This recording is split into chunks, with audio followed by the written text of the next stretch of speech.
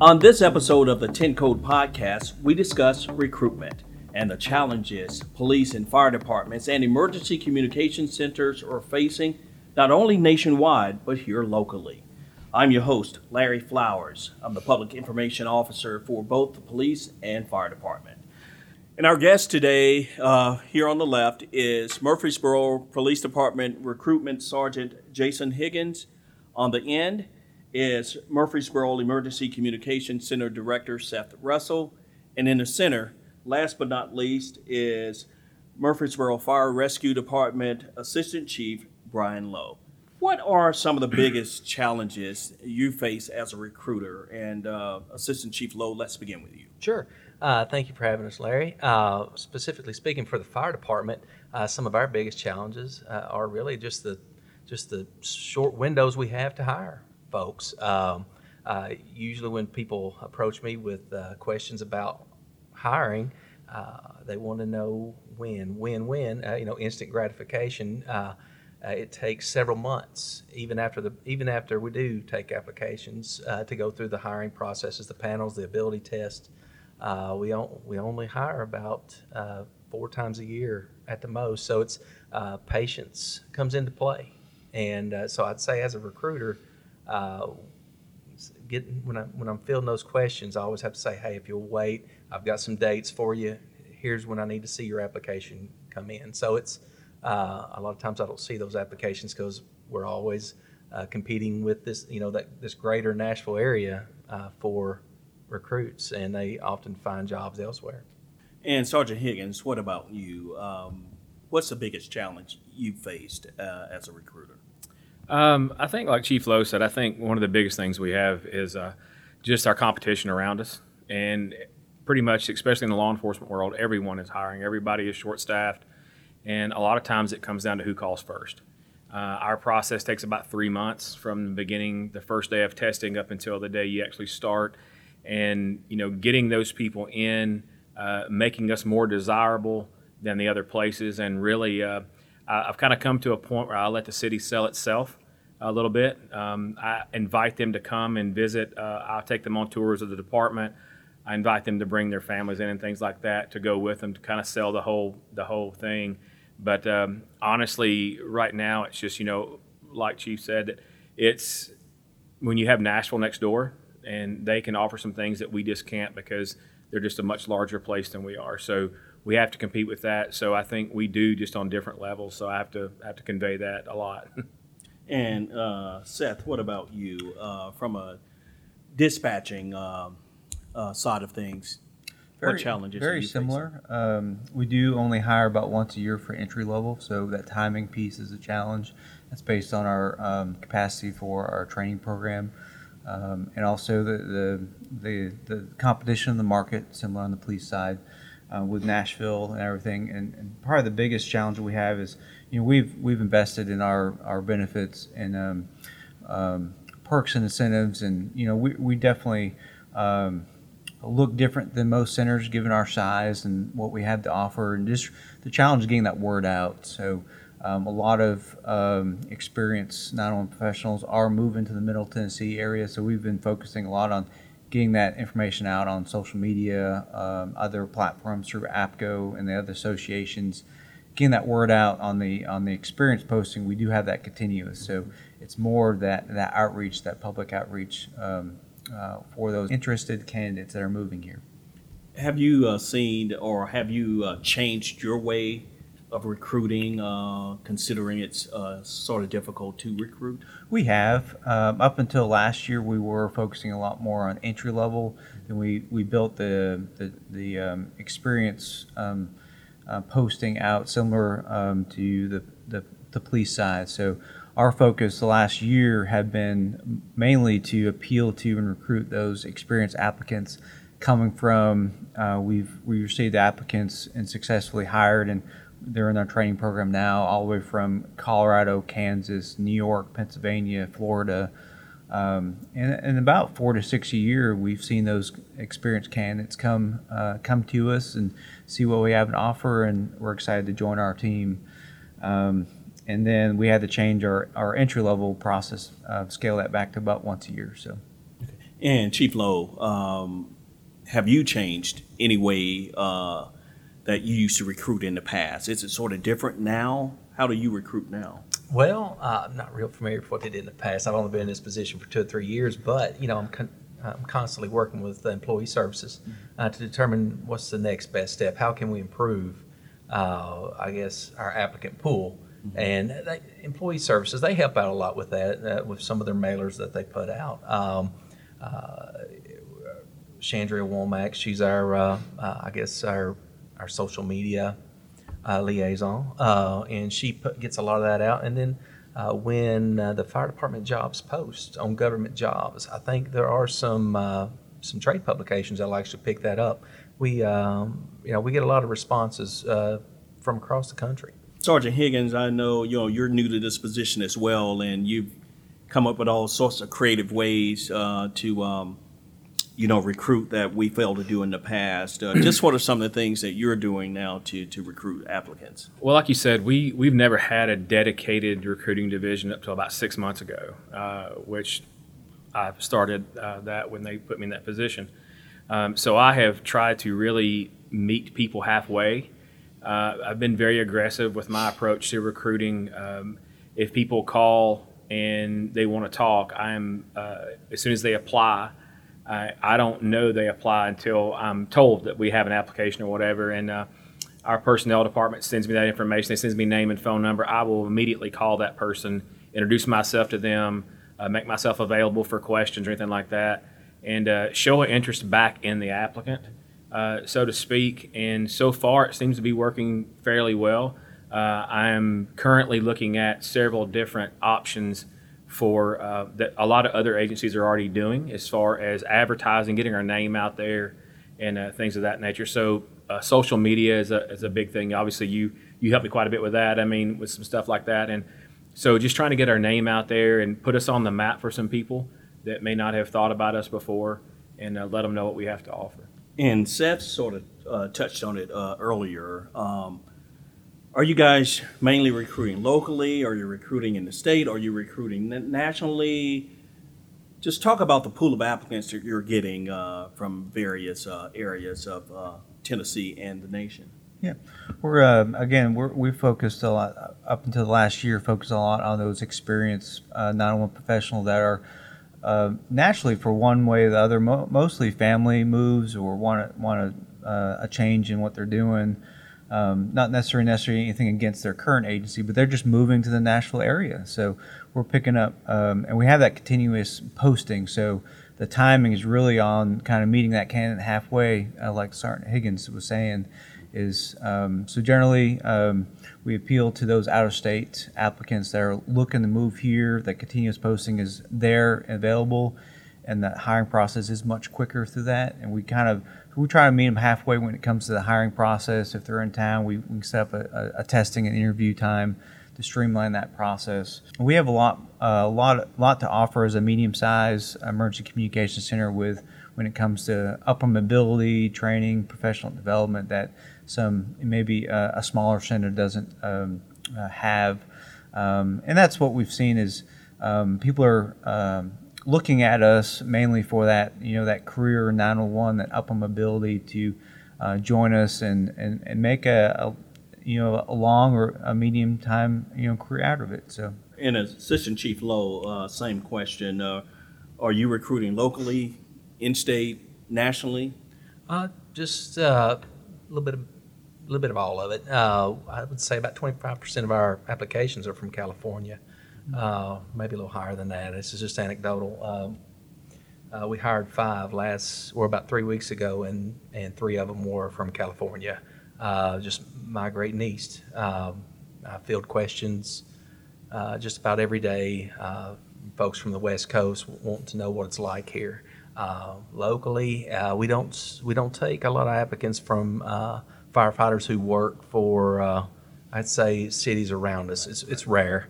But there are a lot of, I guess, folks out on the edge, smaller towns who have met the qualifications, certifications, medical licensure that we require, and they applied, just, I guess, wanting to move to a bigger department. So. And Sergeant Higgins, same question. I take all comers. I'm looking for any good applicant from anywhere, and kind of goes back to what I was saying just a second ago. I'm venturing out into some things that I'm trying to get done in the recruiting way of things, of getting our name out there and putting out that, everybody's heard of Nashville. And so when you got people from California, because we have lots of California applicants as well, and they start because they've heard of Nashville, and they start looking in the Nashville area, and then we pop up. And so recently in this last application round, we had 4 candidates from New York Police Department, NYPD. I've probably taken another 4 phone calls from other NYPD officers who are moving south. California people I'm still talking to left and right, just everywhere. So we've been to, so far, we've been to Mississippi. I've been to Kentucky on recruiting trips and things of that nature, universities there, trying to look at that. So I think Fort Campbell is another spot for us that we're actually going to this week to look at. Now, they're open their doors to pretty much all recruiters to come in. So again, I think for us, I think the most important thing for me right now is just to put us on the map. And again, I do believe Murfreesboro will sell itself. This agency will sell itself. The city will sell itself, and I will help every way I can to assist in that as well. But it's just getting our name out there and letting people know outside of Tennessee that we exist. I've often said, if you live in Tennessee, Murfreesboro is a big enough place that you know where we are and you know that we're here. It's letting the people that are not from here know we're here. And so I think that's pretty important to us, pretty important to me anyways, just to get us out there and let the city and the department kind of work itself from there. Sure. And since you have the mic, Sergeant Higgins, what are the requirements to become a police recruit or someone who's already certified or want to make a lateral move? What are the requirements? So for lateral applicants, we do take those year-round. We take applications year-round for lateral applicants. However, we still have certain testing dates and things of that nature that they will still fall under. Non-certified folks, we do have certain times of year that we take those applicants as well, and then we'll run those along with laterals at the same time. Obviously, they just submit their applications online. It comes to us. They get invited to a PT test, which they'll take the PT test. That's the very first thing they do. If they pass that test that morning, they come back the same day for a written test. If they pass the written test, they're invited back usually the following day they start the interview process there. And they interview from there on to a command staff interview the following day for non-certifieds. Lateral applicants get to skip that first interview board, and they go straight to a command staff interview. So they still take the PT test, they still take the written test, just like a non-certified applicant would do. However, they skip the interview board and go straight to a command staff interview. And then from there, any applicant that gets beyond that goes straight to a background checks, and it goes from there. And Assistant Chief Lowe, what are the requirements to become a fire recruit or a certified firefighter looking to make a move? Sure, I'll speak to certified first because it's really the most streamlined process we have.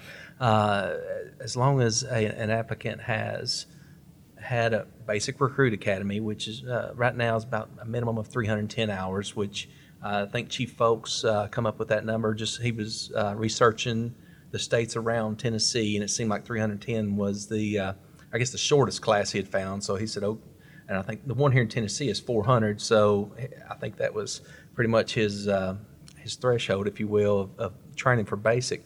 As long as they have that basic training component, they're a certified firefighter, and it meets certain international standards like IFSAC or Pro Board, and they have a current medical licensure either in Tennessee or the state where they are coming from that can receive reciprocity in Tennessee, then we consider them qualified. And then I will enter them in the process. We actually have interviews going off this week. On Thursday, we'll be doing their ability test in the morning, and then they'll have about an hour or two break, and then they'll go into panel interviews for both trainee and firefighter. We have panel interviews that are made up of captains, drivers, and firefighters. There are no chiefs in the process. We allow essentially the suppression staff to pick who they want to work with. But now, back to trainee, as long as you're 18 years old, clean record and have a driver's license, you can enter into that process. This year we're going to post on October the 1st at the request of Employee Services. At some of the statistical numbers or some of the things they track, we're going to start going from start on October the 1st, that process. From there, it will take about a month. We'll do a physical ability. If they pass the physical ability, they will be invited to take a written test. And then we'll have to find a cut score on that written test to interview. We typically have about 120 applicants, and we try to get that number down to around 75 to 80 for an interview. But then once they interview, they will be ranked, and that ranking is usually good for a year. And so we routinely have 2 recruit classes throughout the year. We'll have a hiring date somewhere around the first or second week of January, and we'll have about 14, 15 weeks of pretty intense training, fire training and medical training at that point, and then we'll turn around and do it again in August. Sure. So. And Seth, what requirements do you want for dispatchers, call takers, emergency communication specialists 1 and 2? Yeah, definitely. I'll speak to the experienced lateral applicant or candidate. So we do have a continuous posting for our emergency communication specialist 2 position. That is what we consider our lateral. So it is you must have 8 months of prior experience working in a 911 public safety answering point or call center. That's a minimum requirement.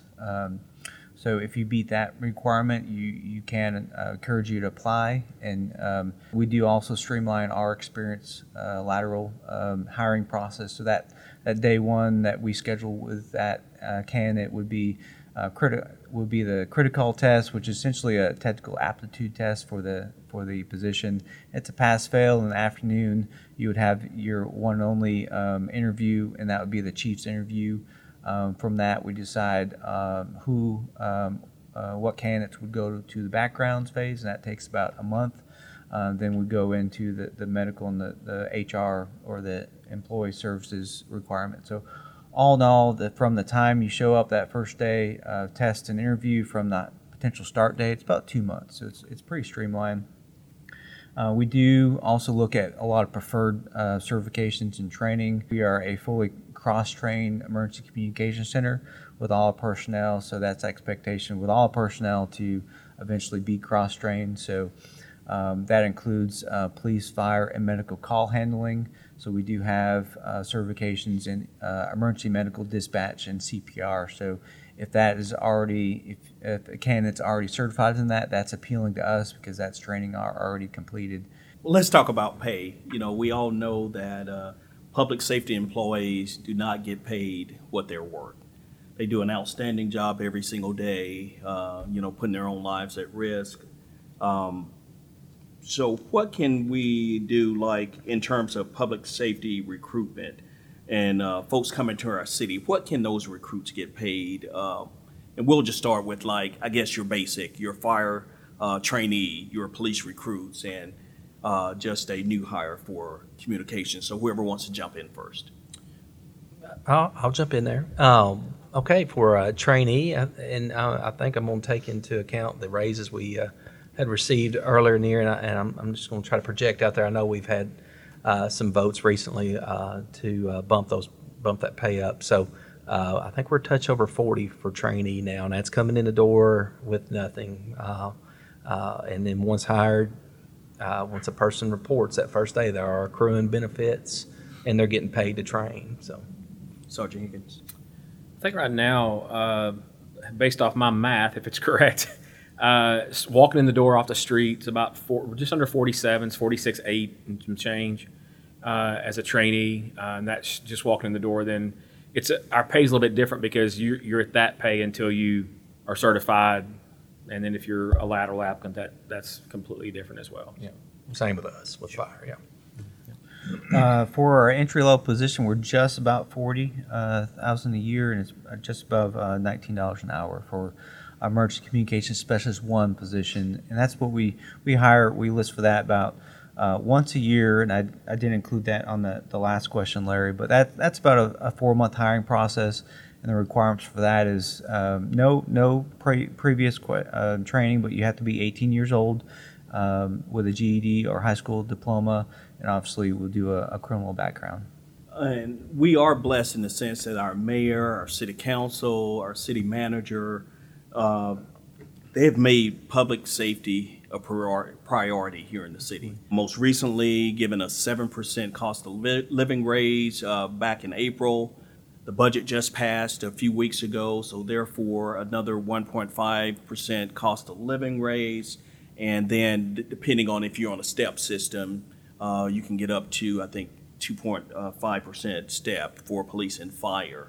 Does this type of commitment from the city helps in recruiting, being able to say our mayor, our city council, our city manager believes in you? Absolutely. I've noticed recently the applicants that we're receiving, of course, to be a firefighter, to meet that job description, the toughest cert that they're going to earn is that advanced EMT. We don't get many applicants who meet that qualification, so it takes us about 2 or 3 years to get a person to that level. I'm seeing applicants now with their paramedic licensure, advanced EMT. These are folks that we can provide a 3-week orientation once they're hired and put them on the street. I'll tell you, just for me personally, I use that constantly, and especially my lateral applicants. Especially when we have a lot of applicants coming from New York and California areas. I've talked to so many of those people, I can't even begin to tell you how many people I've talked to. And the political environment there is one of the biggest things they're trying to escape, and that's the reason why they're looking here. And we are so blessed to have the mayor and the council that we have that's so supportive of us, and I use that with almost everyone I talk to. I give examples of things that the mayor has said, and when they came and supported us during the protest back, a year or so ago, whenever that was, and some of the things that he said during that. And when I tell those people that, when I share that with those potential lateral applicants from California, from New York, and places of that nature, they like to hear it. And that is something that I will say that we have here that even some of our sister cities don't have. And again, I kind of go back to what I said earlier about letting the city sell itself. That is part of it. Let's talk incentives. I know each department offers something different or some similar things that will attract applicants. Seth, talk about scheduling, pay for some of those experienced Absolutely. employees. And I want to, and it rolls into that previous question too for us, and I want to echo what Sergeant Higgins was saying about the support. And one thing about 911 communications is even with some of our sister agencies, it's always it can be always a debate. What is public safety or not including 911 dispatch in public safety. So I definitely would echo and praise our leadership, both the department and also politically, that when I first got here in 2018, everyone was supportive of including 911 communications in the public safety pay plan. So, and whenever leadership talks about public safety, it's usually police, fire, and 911 communications. So, and that's a huge incentive when I talk to applicants or candidates coming from out of town, or when we sit down and do the orientation, that really explaining that the city does see 911 communications as part of public safety and works to, comparable, leading to your next question, getting us on a 40-hour work week as compared to our other public safety with police and fire, getting paid lunches. Obviously, they're workload dependent, like public safety needs, but having those options for paid lunches, like police and fire. We just recently went to a 4-day work week with 3-day weekends, and that is trying to get our 911 Communication Center into a better work-life balance. One additional strong incentives we've done for the 911 Center was really provide some ability for upper mobility. So a lot of your centers don't have that, mainly because of the size. But given us that we are a medium size emergency communication center, we've really worked into for those lateral positions, not only experience pay, 4 years of experience similar to the other public safety disciplines, but also once they're through the training program and off probation, they have opportunities to put in for a trainer position, which comes with an additional pay stipend, a quality assurance evaluator, which is a promotion within our center. That's about 5% pay raise, and also more upper mobility into supervisory and coordinator positions from that. So definitely a place that you can come and stay if you're looking for a career in 911. Assistant Chief Lowe, what type of incentives does MFRD offer? What drew me to the job was the shift work, 24/48s, the ability to have a job on your day off. Most people like to cut grass. I think we have a lot of firefighters that have lawn care businesses, and they do that. We have a lot of guys that play golf and fish, and that's their hobbies they do on their days off.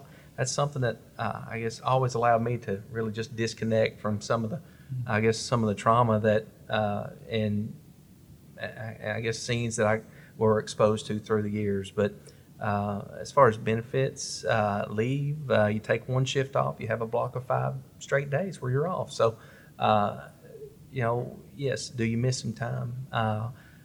Someone has to be there 24/7. So if we're on, we have 3 shifts, so 24/48, it's going to roll around. It's going to hit holiday eventually. But so time off, shift, that's some of the incentive. The pay, it is what it is. We're trying to get it up there to where it's comparable to those around us, and it's nominal. I think the benefit package, the city, like you said, they're always working on it. Sergeant Higgins, what about you? Same. I think incentives right now, at least in the law enforcement world, that's a little bit of the name of the game right now.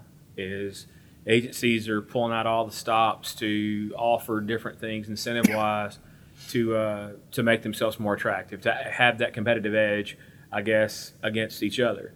I know for us in government work, in just talking, we have hired, I think, 6 previous California officers at this point, but I know like just the retirement package of 401k, 401, 457, city matching up to 8% of that. That is extremely high in government work. I think I was talking to one of our California transplants the other day, and he was saying that LA County only matched 4%. And so that's a positive thing. So one thing we have for lateral applicants as well is we do pay for prior experience. So we're on a step system here. So every year you're guaranteed on a step a certain percentage of raise every year. So what we do is once a lateral applicant has completed the training program and they are solo on their own, we do pay them for prior experience up to 5 years. So if they have 5 years experience when they come in here, with it, somewhere around 14 weeks, they could potentially be on their own. And once they complete that and they test out, they will jump to step 6. So that's a pretty decent pay difference. You're talking about $50,000 to $57,000 difference. So I know command staff here and the chief has been working diligently in the last few months to get some other incentives for us, some other things like that are going to change the face of this department and how we operate and stuff. So I've been very pleased with that. Pay wise, outside of Nashville, we're doing really well on that end of things. Like I said, we can always do better. There's always things that we can do to be a better department. I think we strive constantly to do things to make us better. I don't want to see us chasing the bar. I want to see us be the bar. And I think we're pushing towards that very, very strong. Well, we appreciate you guys for joining us. We've been discussing, of course, the public safety recruitment challenges for police, fire, and emergency communication. The Public Safety Podcast originates from the Murfreesboro Police Department headquarters. Thank you for listening via Podbean, Spotify, Apple Podcast, Amazon Music, Audible.